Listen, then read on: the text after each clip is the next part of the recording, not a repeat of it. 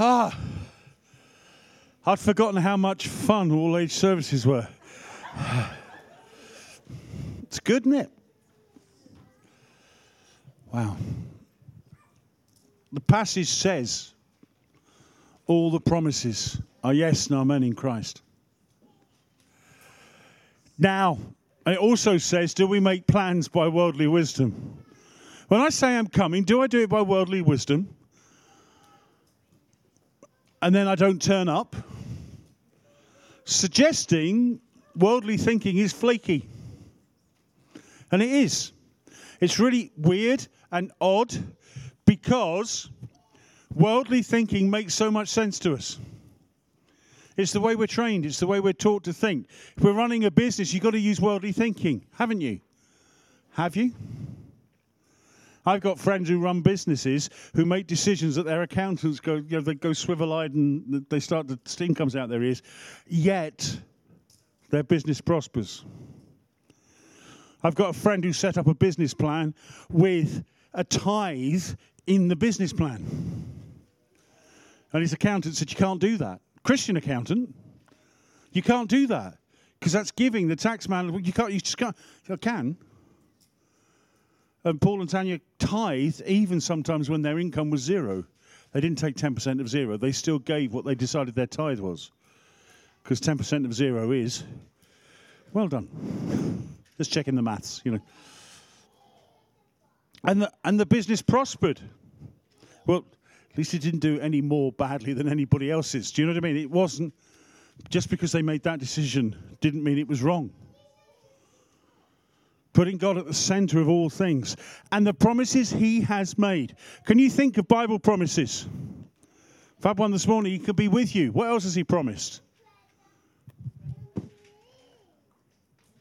You all look great. Right. Oh, he's asked us a question. Oh, no. He'll never leave us. The rainbow is there.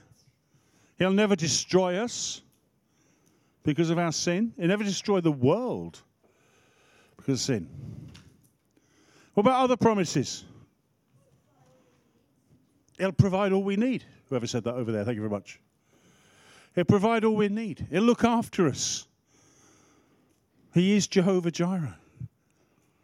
And just because we don't believe something doesn't mean it's not true. Hands up who's become a Christian as an adult or as a sort of 16 plus, yeah? Lots of us. Before we were Christians, before I became a Christian at 20, so before 1985, was the fact that Jesus had died for my sins true? Was the fact that Jesus had risen from the dead true? Was the fact that I didn't believe it, did that make it not true? So it was true, but I had to enter into an experience of that. I had to enter into a relationship with Jesus to make it true for me. It wasn't that it wasn't true. I just wasn't experiencing that truth. So does God provide for us? Do we experience it all the time? You must, but yeah. I can see some people going, yeah, I know the answer is yes, but I'm not sure I can say yes. But we've got to actually, it says, there's a response, doesn't it? It says the promises are yes and are yes in Christ. And then through us, through him, we speak the amen. So it's not just that the promises is yes. It's not just that he's promised to give us something. It's not just that he's promised to be someone. We've got to go, amen. What does amen mean? So be it. Let it be. We're going, yes, it's true. Okay. Like that moment you became a Christian. You didn't make it true, but by becoming a Christian, you went, yes, that's true for me. I accept it's true, and now it's true for me. And these promises are there. And sometimes we stand on the promises even when it doesn't look like it's going to happen. So the day after planning permission gets turned down, we're still believing the promises, aren't we? And David and I are still believing the promises the day after it gets... Do we feel like it? Do our emotions say we should? Of course not. We feel rubbish. Actually, you weren't so bad, were you? Actually, you were doing okay. But it didn't make it less true.